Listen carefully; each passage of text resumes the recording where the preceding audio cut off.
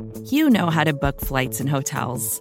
All you're missing is a tool to help you plan that unbelievable travel experience. That's why you need Viator. Book guided tours, excursions, and more in one place. There are over 300,000 travel experiences to choose from, so you can find something for everyone. And Viator offers free cancellation and 24/7 customer support for worry-free travel. Download the Viator app now and use code Viator10 for 10% off your first booking in the app. Find travel experiences for you. Do more with Viator.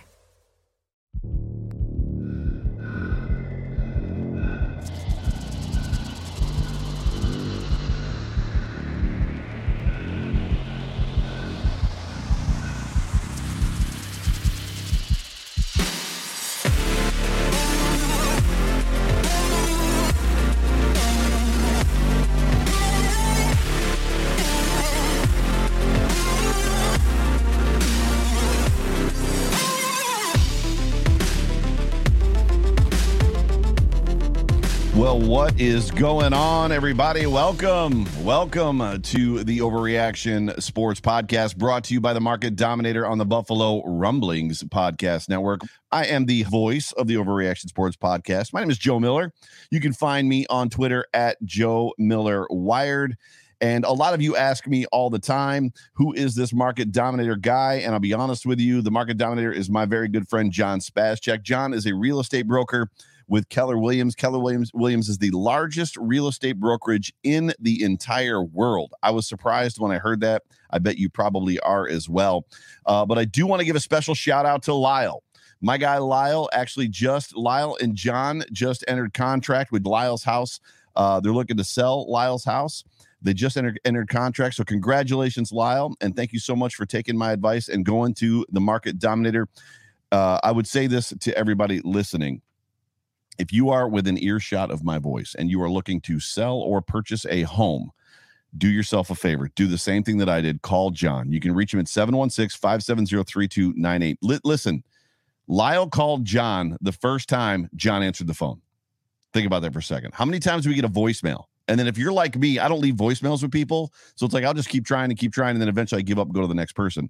John answered the first time Lyle called him. 716-570-3298. You can also reach him on his email, yourelitebroker@gmail.com.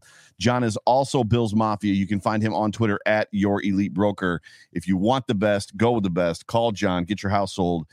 Get maximum value for it. And if you're looking to buy a house, you need the best team on your side. That is John's team. But the business is behind us. The Market Dominator has been announced. The show has been announced. It's so good to have all of you with me right now here on the Overreaction Sports Podcast. I'm so glad you're here. I say this every single week. If you are a first-time listener or a long-time listener, look, the off-season is long. It's been way better than last offseason. Let's be honest. This offseason has been 1,000 times better than last offseason. But the offseason is still long. But whether you are a first-time listener, a long-time listener, I'm just excited that you're here. And as always, this is Joe Marino's favorite part. As always, whether this podcast finds you around a cup of coffee, on the commute to or from work, or at the gym with your AirPods in, or now watching me live on YouTube and in the chat room, let me one more time just say, welcome into the show. Got a good show for you lined up. We got EJ Daniels, Cold Front Report contributor, as well as the PFF Buffalo correspondent. So he is literally the guy that has been picked to cover PFF for the city of Buffalo. He also is a regular contributor to Cold Front. Cold Front is a bunch of great dudes. Shout out to Clayton Garrett. Clayton Garrett believed in me when nobody did. The very first podcaster in the game in 2019 that reached out to me just to say, hey, bro, keep grinding. You're doing a great job. Would love to come on your show. Would tell people about my show. That guy was Clayton Garrett. And so quick shout out to Clayton. Clayton, you're the man. I appreciate you and appreciate everything you're doing over there at Cold Front. I love the Cold Front guys. But EJ Daniels is going to be on the show today. We're going to be talking about, get this, we're going to be talking about the Buffalo Bills offensive position groups. So we're talking about quarterbacks, right? Running backs, wide receivers, tight ends, and the offensive line. And EJ is going to rank the AFC East as it pertains to position groups for us. So I'm going to pepper him with some questions. And I expect the comment section. This is going to be a fun give and take, a little bit of a back and forth with the comment section. I'm going to be looking for some interaction with the comment section tonight or today. I need you guys to help me out. And if you've got questions, I'm going to get to them as I can for EJ and see why he thinks what he thinks, why he believes. EJ is great. EJ is very measured. EJ is very balanced. EJ is not what I would consider I am. He is not a homer.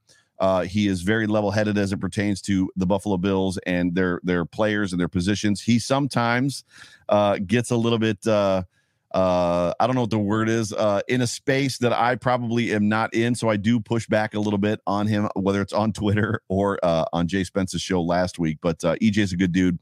Stick around. He'll be coming up in about the next 5, 6, 7 minutes or so. Before that, I want to get to a couple points. I want to get to a couple talking points. Next week, there probably is not going to be an overreaction show. Next week on Friday is my birthday. I'm going to be 48 years old. I don't know how this happened, but it happened. 48 years old next week on Friday. And then Sunday, as everybody knows, is Father's Day. More than likely, we're going to be spending it at my parents' cottage on the lake, obviously celebrating him, Joe Miller Jr., I'm Joe Miller III, and there more than likely will not be a show next Sunday. If there is, I will let everybody know. But as of right now, if the weather goes sideways and I'm home all day Sunday, there will be a show. But if I'm at the lake all week or all day next Sunday, I probably will not have a show. So that's next week. The Buffalo Bills. Let's talk about the Bills just for a couple minutes. Actually, we're going to talk about the Bills a lot, but let's talk about just some quick notes. The Bills just finished all of their OTAs. And it was funny to me, all the overreaction to the first set of OTAs and all the guys that weren't there. And I know that some guys, Jerry Hughes, et cetera, did not show up for any of them. And I know a lot of guys that we were nervous about, Diggs, did show up for at least one of them. But the good news is OTAs are over. And now we're staring down the barrel of mandatory mini camps. June 15th. So Tuesday of this week, mini camps open June 15th, 16th, and 17th. Everybody has to be there that is a rostered or signed Buffalo Bill member of this football team. We're 90-ish days away from week 1 of the NFL regular season. Training camp begins July 27th at Ralph Wilson Stadium. It's going to take me a long time to be able to call it Highmark Field or whatever it is. I'll be honest with you. I still don't call it Bill Stadium. It's still either the Ralph to me or Rich Stadium. However, training camp starts July 27th. I would tell you this. Brandon Beane said in his presser that they are working on getting at the very least one, possibly 2 practices open to the public in the stadium, which they've done in the past. If they do that, I will be there. I would love to connect with other members of Bills Mafia. Here's the thing. I'm going to warn you, it's COVID season still. Yes, I think the governor announced we're at like 0.43% statewide, which is low.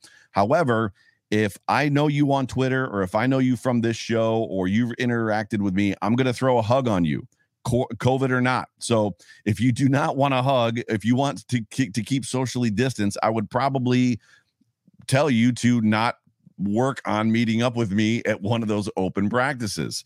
But I'm a huggy kind of guy. That's just kind of the way that I was raised by my mama. But I would love to finally meet and connect with a lot of Bills Mafia at one of the open training camps that are going to be happening at Highmark Field. I'm gonna have to write notes and put a sticky note on my computer screen that says Highmark Field or Highmark Stadium or whatever it is. But mandatory minicamp, June 15th, 17th through the 17th. During phase 3, teams can begin. So these are the rules as it pertains to mandatory minicamp. I'm going to give them to you real quick.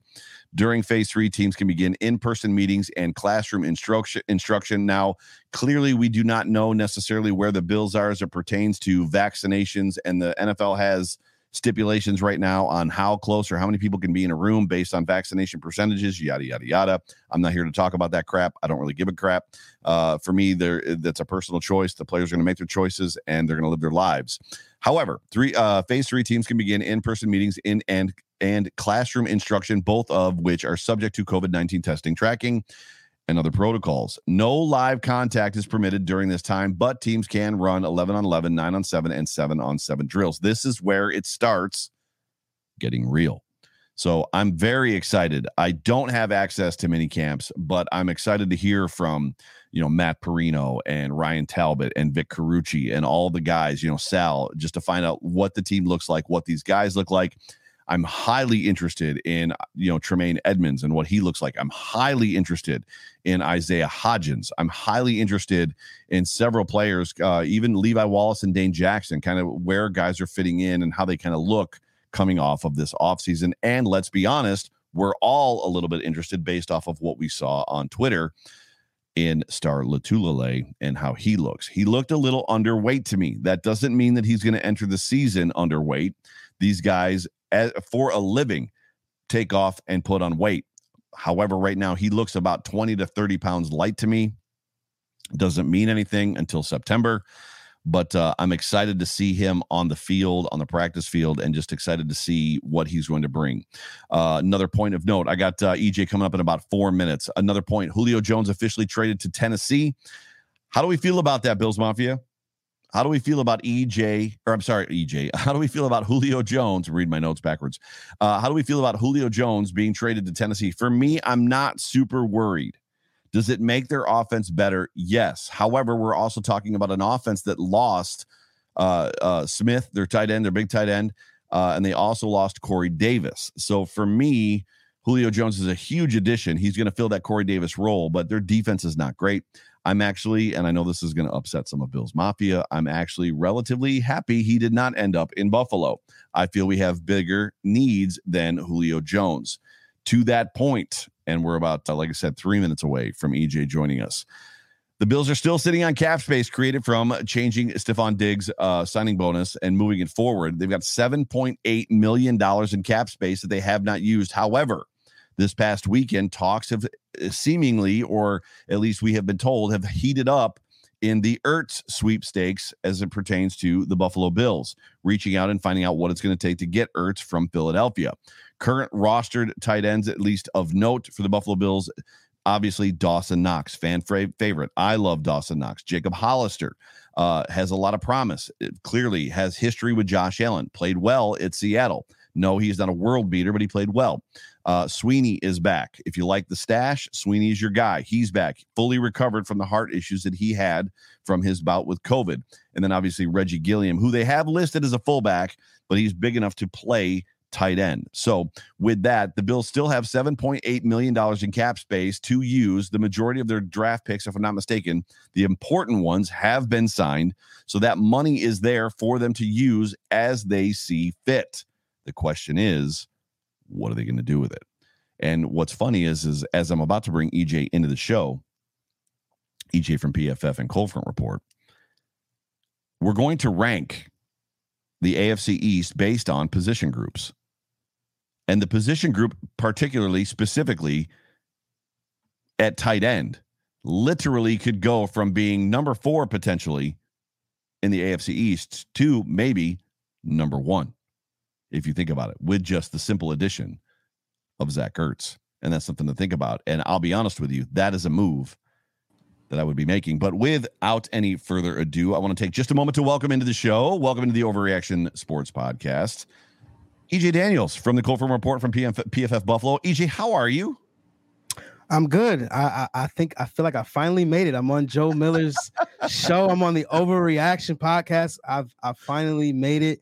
I finally hit the big time. So again, I appreciate you having me on your podcast, Joe. It's been a long time coming for me, and it's truly an honor to be on your podcast. Well, dude, I appreciate that. It's really, I want to say it's no big deal. It really is not. It's a big deal, man. It's a big deal. It's a big deal. Thank you, Daniel. Appreciate you. So let's do this, EJ. Let's start. So you can find EJ at on Twitter at EJ at eDaniel77. He's, like I said, he is the correspondent. So if you go and you follow PFF_Buff, or is it Bills? PFF_Bills. That's also the handle that EJ runs. He's also on Cold Front Report, and I love, as I said at the top of the show, the Cold Front guys.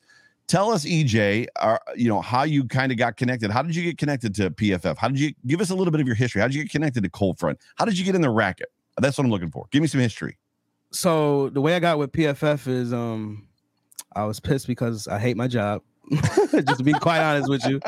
And I was looking for a new job, and I was on Instagram, and I was like, oh man, I saw this ad for, hey, if you love football and are passionate about football, come apply. And I was like, well, I'm passionate about football. So I applied, and the rest is history. To be quite honest with you, that's really all it took. And as far as cold front, I just kind of wanted to connect with Bills Mafia. I've said many times that Bills Mafia is probably at this moment in time probably the best fans in the NFL in terms of passion for their team. Preach. So, so I wanted to go out and connect. So I went out, connected, and then I met Clayton Garrett, who was one of the head guys over at Cold Front. He was like, "Hey EJ, I see what you do for the PFF Bills account." He's like, "Would you mind joining, or would you be interested in joining?" I was like, "Sure, but I've never written before." He was like, "It's cool, you don't have to write or anything like that." Obviously, I do write, but he was just telling me like he just wanted me to help out, and it was very promising. So that's the rest of that is history also. So that's kind of how I got into with Cold Front too. That's awesome. So Chris Jenke literally said EJ is a good follow on Twitter. This is what I would tell you. If you're looking for everybody that you follow on Twitter to say that the fourth string, whatever position of the Buffalo Bills is the greatest player in the NFL, that's not EJ. EJ is going to give it to you straight. He's a little bit of, dare I say, an antagonist. Would you agree with that you're a little bit of a Bills antagonist? See, Spence says the same thing, that I'm a Bills hater or whatever. Not a hater. I'm not saying hater. You didn't. This is what I will say. I am a guy who first and foremost loves football. That's number one. I'm an analyst of football first, right? And so secondly, I do like the Bills because I'm from Rochester, New York. I live in Rochester, New York. And so obviously the city is muddled with Bills fans, right? Yep. I watch the game very, very closely, very tightly. I'm on a quest to learn everything I can about football. So I am going to tell you guys that what I do is I speak facts. So when I tell you guys that Trey White is not a top 5 corner in the NFL, it's because I've watched all his snaps, and I'm comparing him to the guys who are actually consensus top 5. And I'm saying he's not a top 5 corner based on the guys that they have above him or the guys that we feel are better than him. Who the 5 better? Who the 5 better? Ramsey, Xavier, Gilmore. I like Marshawn Lattimore. People are very low on him.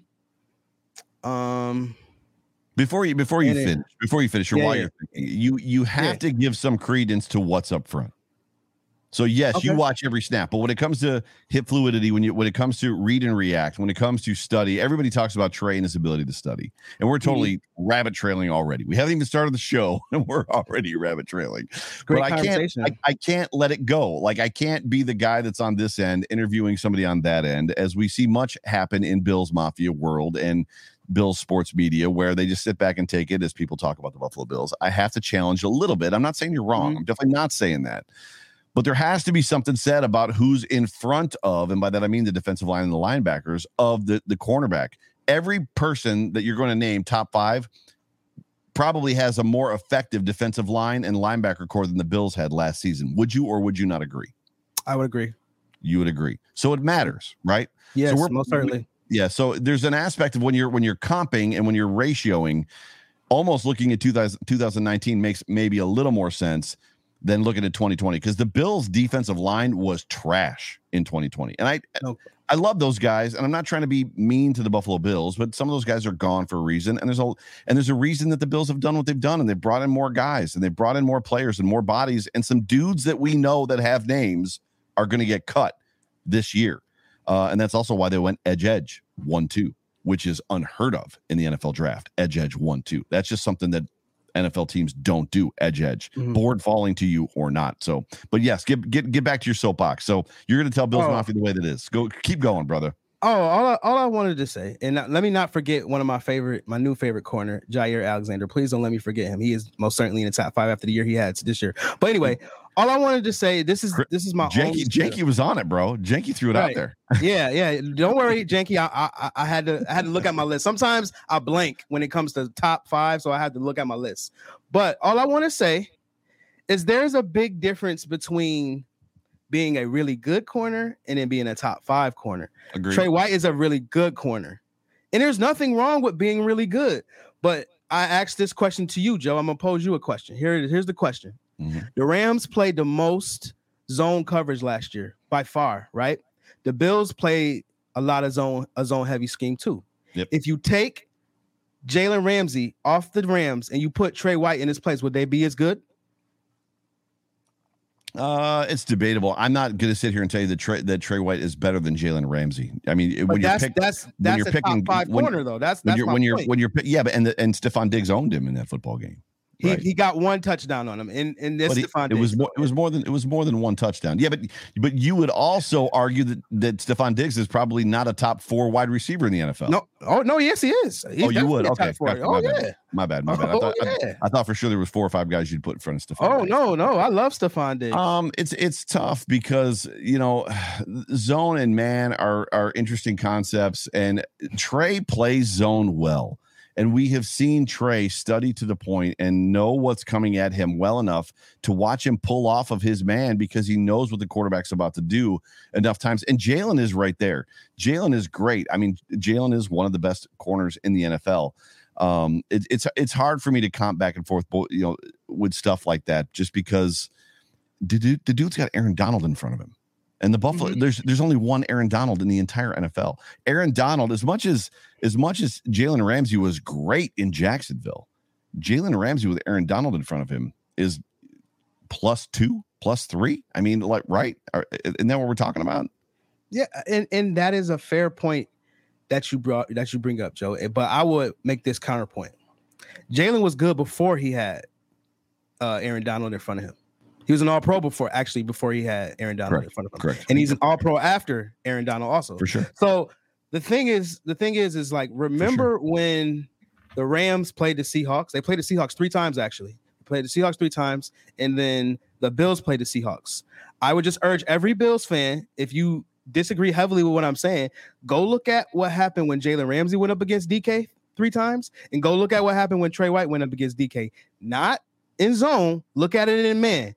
Yeah, Jalen Ramsey held man is tough for Trey. Man's different. No, I would agree. I would somewhat agree with what you're saying. So I'm not necessarily going to disagree, but this year I think is going to be a different year for Trey White. I think the Bills regain from a defensive line standpoint. I think they regain their footing. They find themselves again, and they put themselves in a position where Trey White turns back into one of those top 3, 4, 5 guys in the NFL, a true shutdown corner. But we'll see. I mean, it's pure speculation at this point. But you already conceded that who's in front of the cornerback makes a big difference, because he clearly does. And as far as Xavier Howard goes, it's hard for me, bro, because I hear these things. Xavier Howard is not Stephon Gilmore. And Stephon, we have history. That's the dude we broke up with in Buffalo. And there was a lot of, I was not upset to see Stephon Gilmore go in Buffalo based on it was $88 or $80 million contract, 82, whatever the number was, huge number. However, Stephon Gilmore has done a very good job of shutting down Buffalo Bills wide receivers when we played the Patriots, kind of other than that one double move that John Brown put on him a couple years ago. There's an aspect to Xavier Howard that Josh Allen beat Xavier Howard a lot, and so do the Bills receivers. Xavier Howard gets a lot of interceptions, but I'm not here necessarily to say that Xavier Howard is better than Trey White, but that's beside the point. That's maybe a different day. It could be a different day, or it could be right now. I mean, for every point you make, I got a counterpoint. I mean, of course you do. We have to understand how tough it is in the NFL to get 10 picks. I mean, he had a pick against Tyreek Hill, and that's a receiver who pretty much no one can cover one-on-one. Yeah, but is that because of the quarterback, or is it because it was? No, it's because of him. It's because of him. All right. You talking about the interception? Excuse me. Correct. No, it was because it was great. It was great coverage. Great coverage. Gotcha. Go watch the play now. I know it's tough to hear that a Miami corner is better than somebody from Buffalo, and I don't think a Buffalo fan would ever utter that. But listen, go watch the tape, man. Go watch the tape. Listen, I just told you I'm going to be before the show. I didn't tell you. I told everybody I'm going to be 48 on Friday. I'm going to be 48 years old on Friday. Dan Marino, hands down, is one of the best top 3 quarterbacks to ever play in the NFL. We owned him. I'm okay if Xavier Howard is a top 5 cornerback in the NFL if we own him every time we play him. I'm good with it. Be the best. If we're going to own you every week, who gives a crap? Be as good as you want to be. But now we're talking about a different conversation. Now we're talking about who's better out of the Bills in Miami, and we know who's better. That's a different conversation. For sure. Ladies and gentlemen, you are listening to and watching potentially the Overreaction Sports Podcast, brought to you by the Market Dominator on the Buffalo Rumblings Podcast Network. I'm here with my guy, EJ Daniels, from both Cold Front Report and PFF Buffalo. And we are now going to transition into what we're supposed to be talking about. It's funny because we could do a whole show, obviously, on the defense. We could probably just ad lib a whole show. But we're going to talk about ranking the AFC East by position. So we're not talking about necessarily one player. One player is going to make a big difference, obviously, in a situation like quarterback. Josh Allen, hands down, is the best quarterback in the AFC East. That doesn't necessarily mean that the whole quarterback group is the best. It probably is, but you get the point. So we're going to go quarterback, running back, wide receiver, tight end, and then offensive line. And what we're going to do is we're going to allow EJ to kind of give us his feeling on where the whole entire division ranks out for the 2021 season. And we're going to, if you're okay with it, EJ, we're going to pepper you with some questions, whether they come from the comment section or come from me. But this is going to be fun. So obviously we'll start with the easy one. So when you talk about, or when you think about the AFC East, and I'm super interested because as much as it's a runaway for Buffalo right now because of 2020 with Josh Allen, that second, third, and fourth place situation, even as I'm looking at it, even with Tua, is a little bit of a, I don't know who comes out in second quarterback. So who do you have ranked AFC East wise, cornerback 1, 2, 3, 4? Number one, obviously, I have the Bills. Number one. Right. I mean, Josh Allen is arguably a top 5 quarterback in this league. We argued it last week. We sure did. I have him number 6. Joe, what'd you have number 3, right? I think I'm 3, 3 or 4. Yeah, 3. I mean, wherever you want to put him, like I said, if someone put him in the top 5, I'm not going to push back heavily. I'm going to push back a little bit. Not heavily, but when you're at 3, 4, 5, and 6, there's not much wiggle room between 3, 4, 5, and 6. You're talking about great quarterbacks in the NFL, right? Right. So obviously, because Josh is that good, you have no choice but to put him number 1. And then if you even want to go to the second quarterback on Buffalo, I mean, Mitchell Trubisky's won playoff games. You know what I mean? He's better than 2 quarterbacks in this division for sure. I agree. He's been a Pro Bowler for whatever that's worth. I mean, to you guys. So right. I mean, but the Bills have 2 Pro Bowl quarterbacks, and I don't know how many how many teams, can say that right now. But I know there's one team in the AFC East that can say that. So they're not my number 1 team. My number 2 team, which will probably get me some pushback, but I'm going to go to Patriots. Why? Wow. Because I am a huge Cam Newton fan, and people have to be a little. They have to just pump the brakes a little bit. This is the moment. This is the moment, though, because you pump the brakes on Bills Mafia on Twitter every day. I see it, dude, and I love it. And you claim that we're looking through the lens of fan goggles. That we're. Of course. But you're looking through the you and Jay Spence both look through the goggles of I just love Cam Newton, regardless of the fact that the man can't throw a football. That's not true now. That's not true. It's pretty true. As I told Aaron Quinn when he came at me about this, I said, look at that last pass he threw against the Bills on that last Monday night game against Buffalo. Right? Did he look like he couldn't throw on that? He threw a nice 20+ yard throw, and what happened? Damari Bird dropped. Yes, right? Absolutely. Yeah, it hit him in the chest, bounced off his chest, and that game could have. I don't know that the outcome would have been different. The Bills still would have won that football game, in my opinion, but the score could have been different. No. It could have been a closer game. But there's nothing fluid about the way that Cam Newton throws a football. Cam Newton, and I said this to Spence last year before the season started. The dude is broken. I like Cam. I want Cam to be good. The NFL is better with Cam being good because he's a dominant football player. But something is not right in his right arm. Like there's just something's just not right there. I will agree with you to a certain extent. He does not look the same that he did prior to his shoulder injury. I will agree with you on that.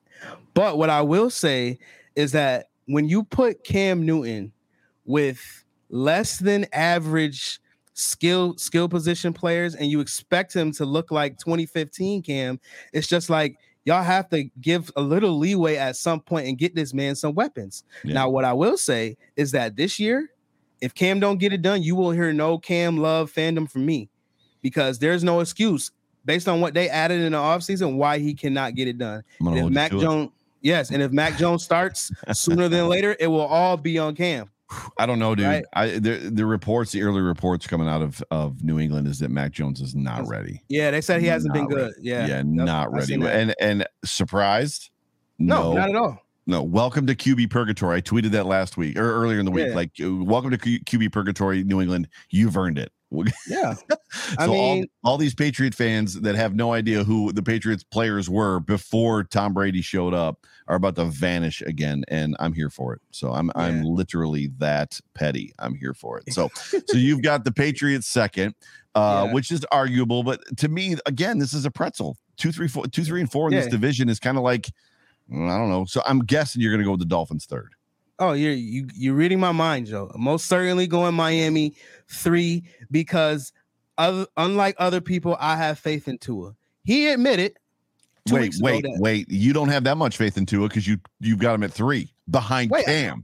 Wait. Now I have him 3 because he hadn't shown me anything. Cam's at least shown me something. Cam at least done won some games in the league now. In 2015. And last year he won some games too. They started out 2-0. Remember that? Cam's MVP season is looking like an outlier, much like Lamar's. Well, that's another conversation too, Joe. Don't take me there, man. Don't take me there, Joe.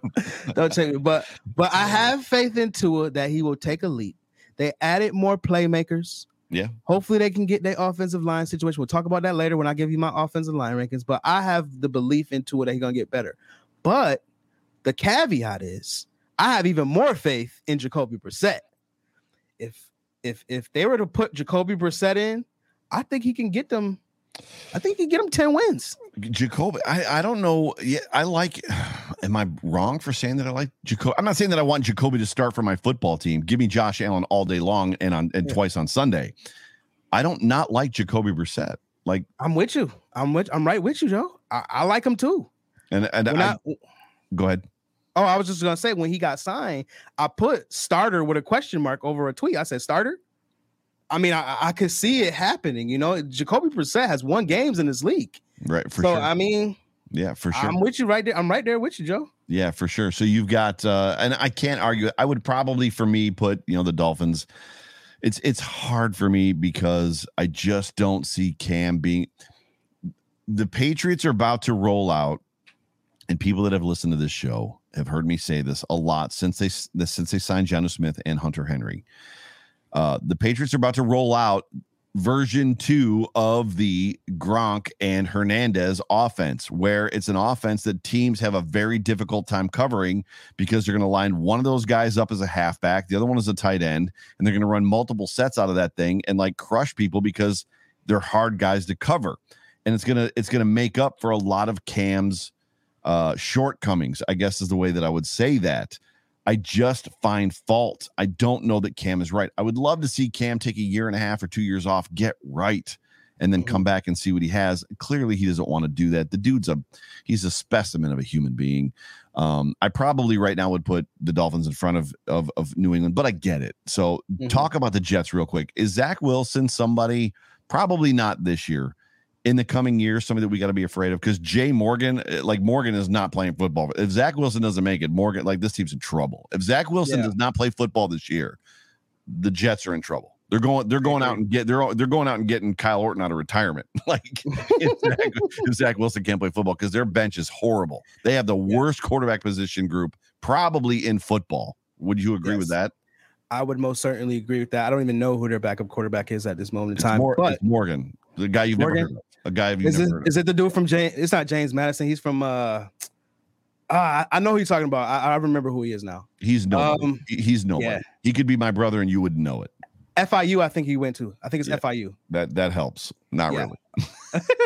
But just to talk about Zach Wilson, honestly, I thought the Jets should have took Justin Fields at number 2. I was pounding the table for that a lot. I'm glad they didn't. Right. And the reason being is because if you watch any of his tape from college, you had to remember he had one of the best O-lines in the whole country. Like his left tackle got drafted, like a bunch of other people on his offensive line got drafted. But what I'm saying is that he threw from a lot of clean pockets. He was barely touched in college. He had to go against no type of pressure. And on top of that, the system that he ran is pretty much the same system that they're bringing to the Jets now. That outside zone, right. A lot of pre-snap motion, all of that stuff, defined reads where he has 1 or 2 or 3 reads. That is pretty much what he ran in college, is what he's going to run in the NFL. That is why I could see him succeeding. But you remember he played Coastal Carolina his last game in college. They had a tough defense, and he will be playing a defense like Coastal Carolina every single Sunday. He barely had to operate against pressure last year. Right. Barely. So now you come into the NFL where to be a good quarterback in the league, you have to be able to operate under pressure. That's the reason Jared Goff is not in LA anymore, because he cannot operate under pressure. That's right. So I do not believe in Zach Wilson. I believe in a system. And if he can execute that system the way it needs to be, because it's the Matt LaFleur, Sean McVay, Kyle Shanahan system, the outside zone system, if everybody's familiar with that. That's the system he'll be running. So if he can run that system effectively, I can see the Jets being contenders to come. But if he can't, like you said, Joe, they're going to be in rough shape. They're going to be in a lot of trouble. Daniel Gower says, Cam take, to my point that I said, I think I'd like to see Cam take a year or two off. He said that Cam cannot take 2 years off. Nobody would sign him. The Pats signed him for cheap for 2 years in a row. I don't think that's accurate. Isn't the number that he's working on with incentives this year like 18 million or 16 million? It was something like that. Yeah, it was 1 to 6, I think, last year, and I think it's a big number this year. It's like 14 to 18 million dollars. Here's a fun question. Where did it go? G Long Video Guy, thanks for being a part of the show. Who is better, Fields or Tua? I have my own opinion. I'm gonna let you go first. Man, you guys put me in a tough spot. I would take Fields, right? Simply because Fields worked with less talent at Ohio State. They call Ohio State the Alabama of the North, right? But I still don't think Ohio State has as much talent as Alabama, the actual Alabama. And Tua admitted on to everyone that he didn't know his playbook, and that's where I think Fields is better. Fields can excel up here. Where does I didn't know my playbook fall into? I thought it was going to be harder. I don't know where he got like thinking saying that was cool, but like you can't do that, bro. If you're gonna say something like I felt that this was harder or I didn't know my playbook, like you better go out there and ball. Right. I always return back to JP Lossman, and I'm not saying that like JP, like I'm not for good reasons, but JP Lossman, I don't remember who the reporter was, but somebody asked JP Lossman in a post-game presser or on a Wednesday practice presser. They asked him, what is the biggest difference between college and professional football as a quarterback? JP Lossman said, and I loved this statement. He said, the biggest difference between college and the pros is guys that are covered in college are open in the pros. So like the guy you're taught not to throw to in college is the guy you're throwing to in the pros, because in the pros, the coverage is so much tighter. Everybody is so much closer. So it's going to be interesting, but the quarterbacks are the quarterbacks. I think that's pretty much easy. Let's move to something that's a little more difficult. And I don't necessarily know that Bills Mafia is going to probably argue with you much. Yeah. I would say though, this, like when it comes to the running back group in the AFC East, this isn't exactly like stalwart. Like this isn't like nobody's going like, holy crap, like this is the best running back group. Like there's a bunch of like $2 guys and like blue chippers, and hopefully somebody works. Michael Gaskins, who I like because the dude runs hard. So how do you have AFC East running backs ranked? So number one, again, I have Buffalo. Really? Wow. Yes. This is why. They spent second and third round draft picks on running backs. Devin Singletary, Zach Moss, two great running backs. I think it's 2/3. Wasn't it 2/3? 2/3? Okay, I'm sorry. 2/3. You might be right. I can't remember. Okay. Chris Jenke will tell us in a second. Okay. Yeah. So they spent, let me just say this. They spent high draft capital on running backs. Yes. I'll say that. Yeah. Both of them pretty much do the same thing. They force a lot of missed tackles. Devin Singletary was in the 89th percentile in forcing missed tackles. Zach Moss was in the 69th percentile in forcing missed tackles. Every running back that I listed here on this list, I would take Devin Singletary and Zach Moss over. Maybe you have an argument with Damian Harris. Maybe you have an argument with Myles Gaskin. 2/3 rounders. But, yeah. So, but other than that, like you said, Joe, I mean, these are a bunch of $2 guys. So to your point, the bar isn't really set too high here. You know, there isn't really a running back group here that's like, oh man, you know, I gotta have these running backs. If I had to just pick between just AFC East running back, I think the best running back probably is Devin Singletary in this whole division. Wow. You know, so that's my main reason for putting them number one. When we talk about, go ahead. I was gonna say my wow isn't over me not liking Devin. I love Devin and I love Zach. It's more about Gaskin, there's just an energy to him. There's something that he brings to the field. There's a production value to him that is just, to me, a little one up on everybody else. New England is going to be the scheme. New England is always going to hurt you when you're not looking for it. They're going to gash you when you're not looking for it, whether it's Harris or Michelle or White. They're going to throw somebody out there that's going to be a changeup that you're not looking for. They're going to rip off an 18-yard like run. But nobody that's ever left New England has ever become anything as far as from a running back standpoint. But for me and Tevin Coleman, and as far as New York, like, I don't even know that that's a conversation. Gaskin to me is the guy from a production standpoint that he just seems to, I don't want to say have it. There's just, it's hard to say that a guy has it when there are a bunch of, like I said, blue chippers, but you might be right. From a dual head situation, Singletary, Moss, and let's throw Breida in there. Breida who fumbled this week in practice? Right. Well, they're going to fumble. running backs fumble. Marv Levy said that. But when you look at, I didn't expect it to be the Bills, but I can see where you're leaning. So Bills 1, who's 2, 3, and 4?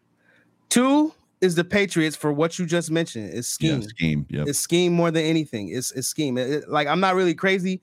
I actually said at one point in time that James White was the best player on the Patriots, not named Tom Brady, obviously. You might be right. That's how I feel about him. But obviously he's older now.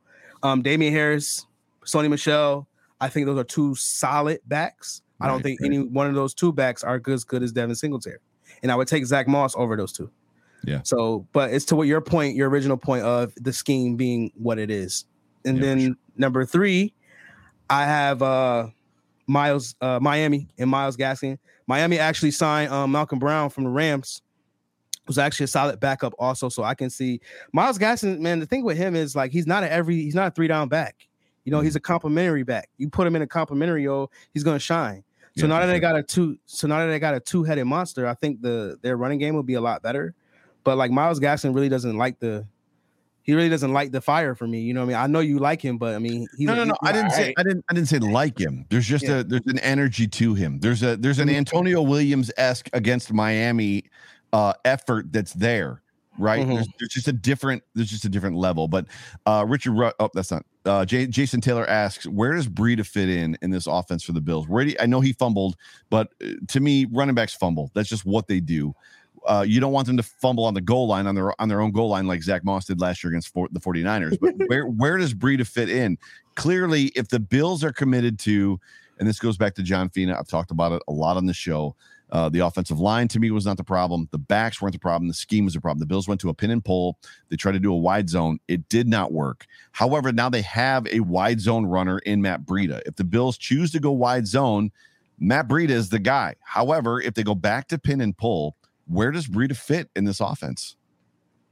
It's tough because you're going to have to get him out in space for him to utilize his skill set. He is one of the fastest backs in the league. I think last year he had the fastest. Yeah, he had the fastest touchdown run of any running back in the league. So, I mean, if you run an outside zone and you run in primarily zone, that's where Breida's going to shine. I mean, he was productive in Kyle Shanahan's system. You know, that's an outside zone system. So I personally see Antonio Williams fitting in better than Matt Breida is. There's many people who think Breida isn't going to make this team. You know, I personally, honestly, Joe, I personally don't know why they signed Matt Breida. I know why, because they thought, hey, you know, we don't have a speed element and we need that. But I thought Antonio problem. It's a sincere problem on this offense for sure. Is it a problem, though, Joe? Like, it's a problem. Do you need a speed back? You're talking about I love Devin Singletary. I love Zach Moss. You're talking about 2 guys that can't get to the edge. They're running jet sweeps because they run sweeps with their quarterback who can get to the edge because their running backs cannot get to the edge. Cannot.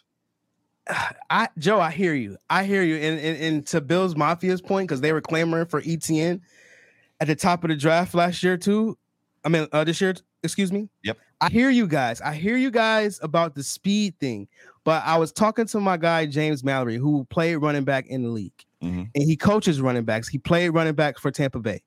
He said that the speed backs are usually the backs that have the most issues in the league because they rely on their speed for every single thing. Like, how many running backs are you actually seeing bust off 30, 40-yard runs consistently, like frequently? Yeah. Like it doesn't happen that often. No, you're talking about patience. Speedbacks do not have patience. And so therefore, with that in mind, it's just like I'd rather have that guy that's going to give me those 6, 7, 8 yard gains. Like a speed back isn't going to put the Bills where they need to be, especially if Dable isn't going to use backs. I mean, Dable was in a playoff game and ran once in 1.5. He ran one time, design run. Correct. So are you telling me now when Matt Breida here, he's going to get enough carries or get enough opportunities to bust off these big runs that you guys are looking for? Well, Dable spoke to that, and he spoke to just about being efficient and being productive in the runs that you call. It's not about being balanced. It's about being productive when you call it, which the Bills were not last year. We're not, exactly. Yeah, they were not. So it'll be interesting to see how that plays out. I don't know where Breida's fit is. So you've got the Bills 1, you got the Patriots 2. Where do you have the Jets and the Dolphins? Dolphins are 3. Right. I like Myles Gaskin for the role he's in. I like Malcolm Brown as a backup. He was very solid with the Rams. Had a good thing. The only thing that's probably holding them back is their offensive line, but we will talk about that later. Yeah. And then last, again, rightfully so, is the Jets. I mean, their running back room consists of, as you mentioned, Tevin Coleman, Ty Johnson, LaMichael Pirine, and then a guy that I like, exactly, and a guy that I like, Michael Carter from UNC, who I had a chance to talk to. So, I mean, I'm hoping for him, but I mean, not many guys here that you actually know and that have actually, besides Tevin Coleman, but actually put in solid work in the league. So, I mean, you got to go with the Jets last. Gotcha. I'm surprised you got the Bills first. But yeah, that's interesting. So let's move to wide receivers because we got to keep this moving. Otherwise, this thing's going to be 2 hours long. Wide receiver breakdown, AFC East. Who do you have? One is obviously, again, Buffalo. Buffalo has the best wide receiver in the division. I'm surprised you did that. Why? Why are you surprised? You just there's an antagonist feel to you. I thought for sure with the addition, I wholly expected to come into this conversation with you telling me about Waddle coming in to the Dolphins is going to put them over the top. That's just, I apologize. No. That's just where I came in with some assumptions. So Joe, I'm an analyst first. I'm an analyst of football first. Give me why it's the Buffalo Bills. This is a fun night. Like, let's go. This is why Diggs is unquestionably the best receiver in this division. That's number one. Agreed. Number two, he had 3 1,000-yard seasons before he came here, and once he got with Josh Allen, injured all 3, if I'm not mistaken. Injured all 3 seasons. Yep.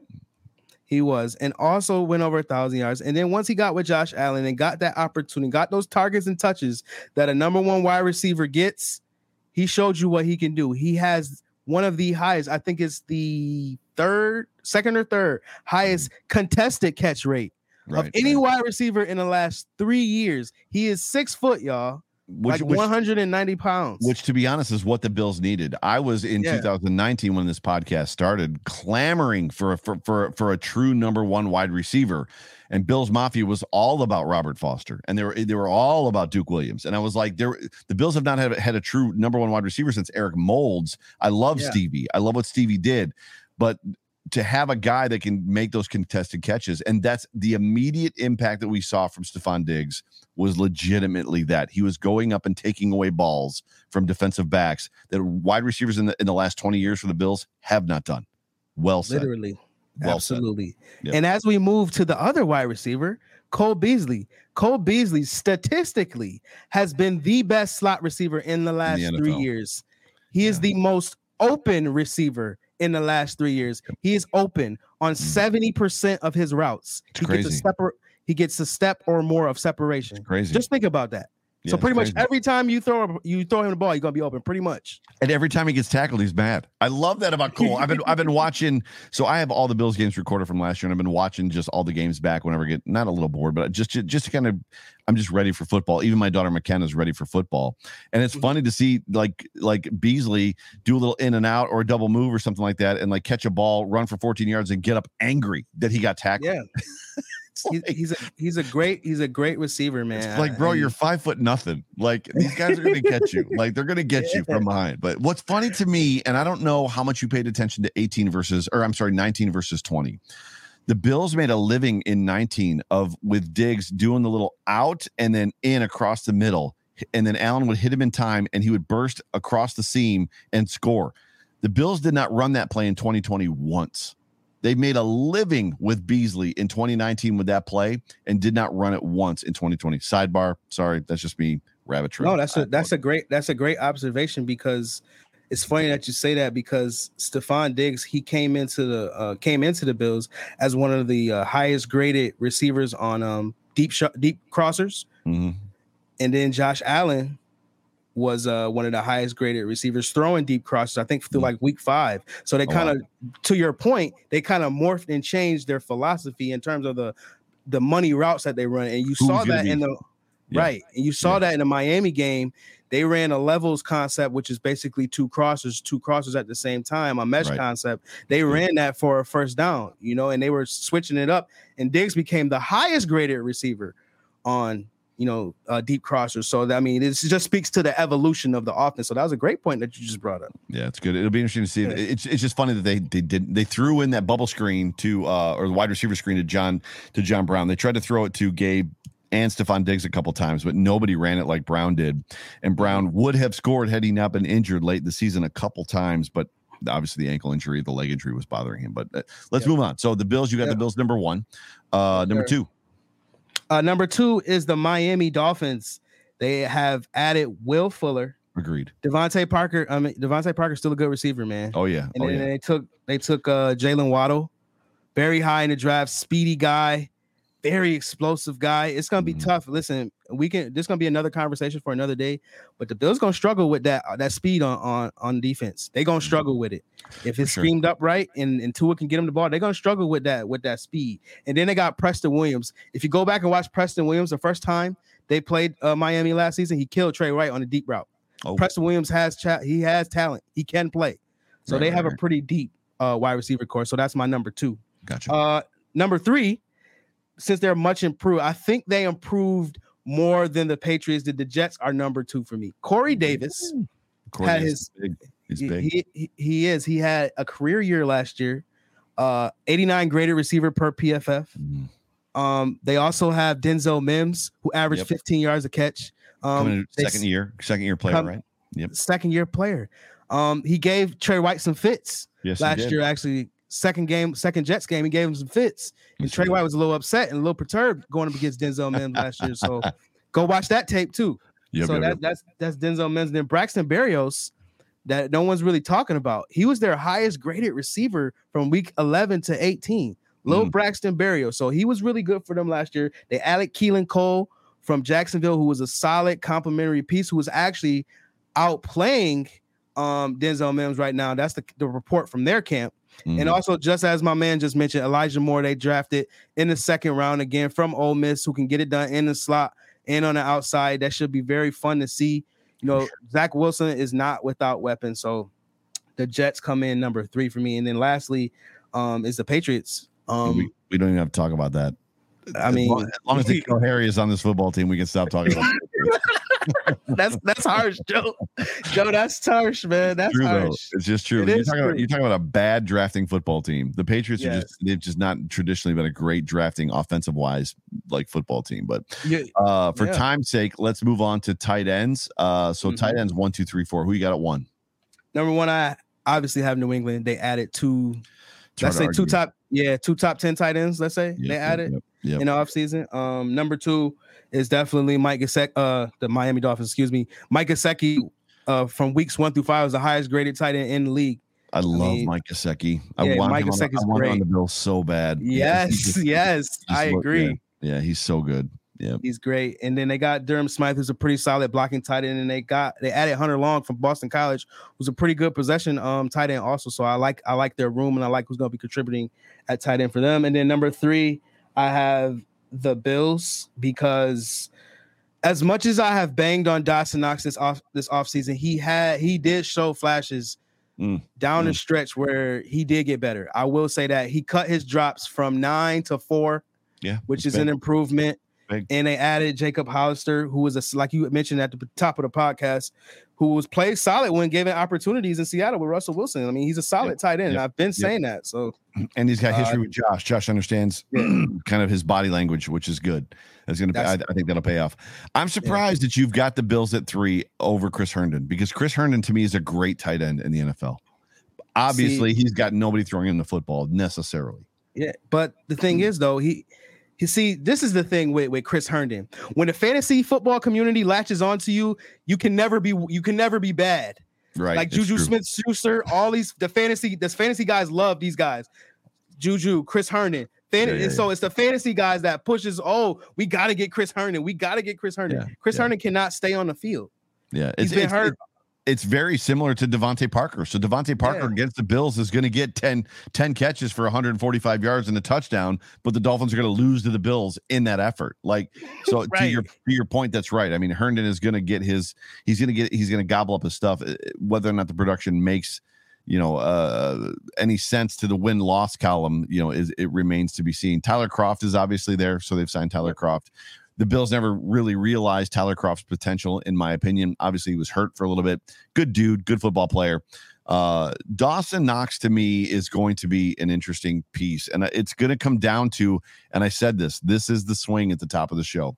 If the Bills can find a way to land Zach Ertz, they're the number one tight end group. So now you're talking about the Bills being number one in quarterback, running back, in your opinion, wide receiver, tight end.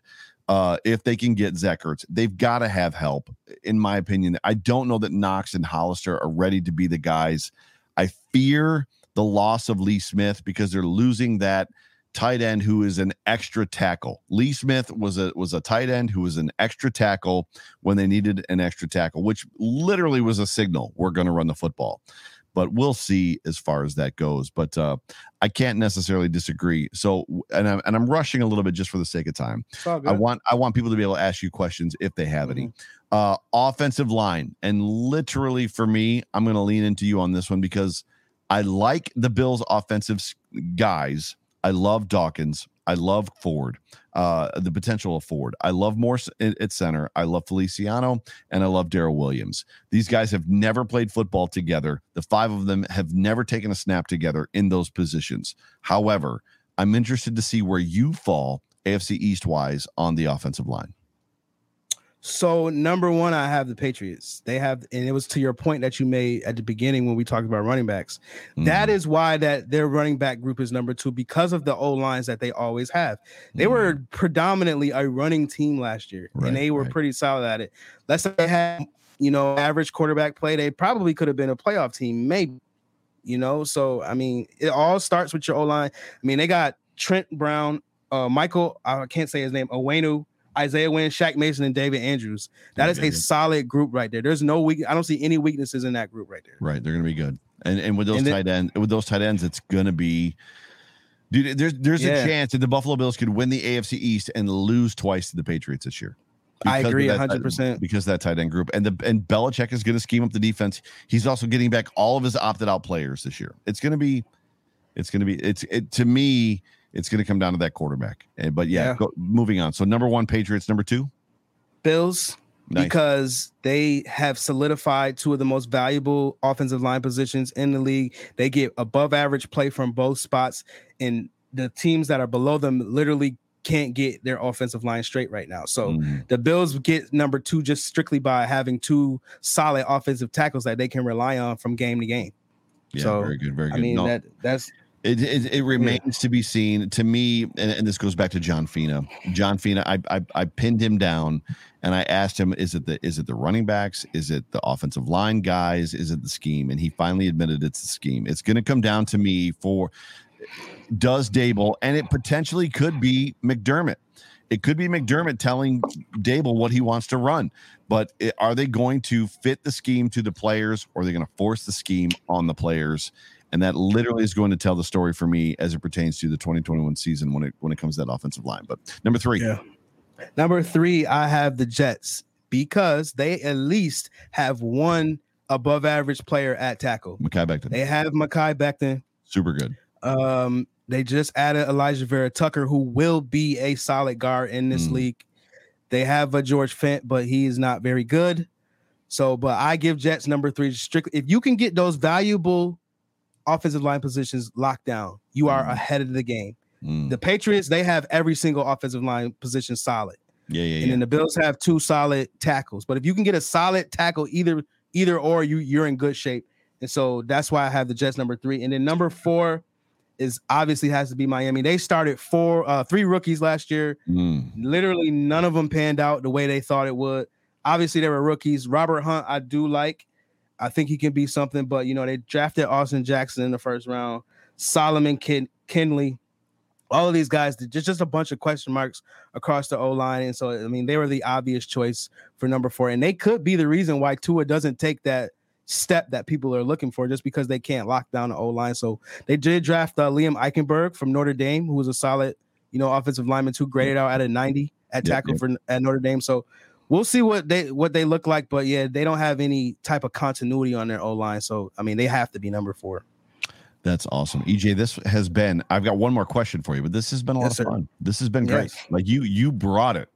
I have to if I come on Joe Miller's podcast, if I come on an Overreaction podcast and I don't bring it, I'm going to quit. That's what I should do. You brought it, and there was surprises, and I can't necessarily disagree with anything that you said. And even reading the comments in the section, I can't, it doesn't seem like anybody's disagreeing either. It seems like we're all kind of on the same page. So this is what I'm going to do before we cut this thing loose.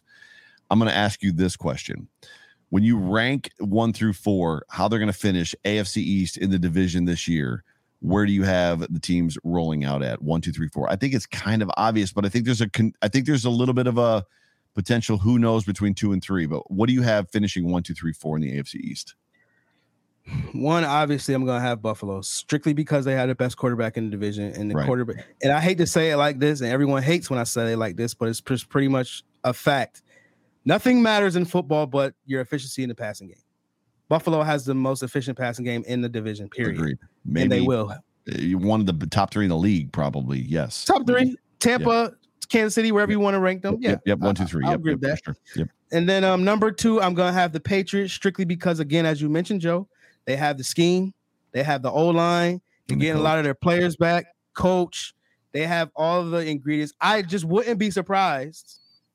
I wouldn't be surprised if the Patriots win the division. They're not gonna. I'm not picking them to. I wouldn't be surprised if they win the division. Buffalo would burn. Buffalo would not burn, but Bills Mafia would be on fire if that happened. They would.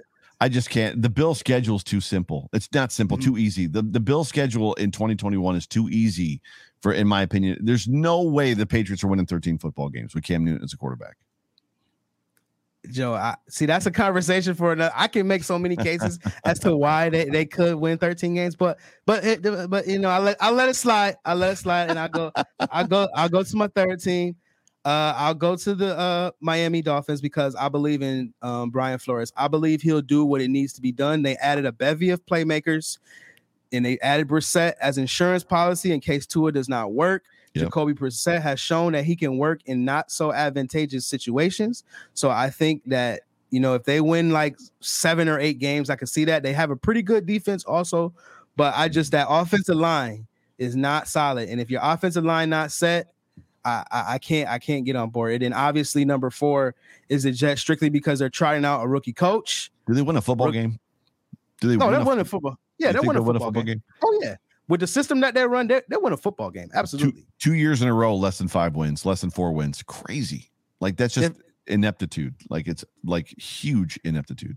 Different leadership, different coach. Everybody knows that Gase is inept as a coach. Everyone knows that. For sure. Now they have a coach in there who comes from a good foundation, comes from Kyle Shanahan's tree, brought over Kyle Shanahan's offensive coordinator, running a different system. They got a new quarterback. They're bringing in better players, different players. They will be better this year. Do I think they'll be good enough to be 2nd or 3rd in this division? No, but they will be more improved.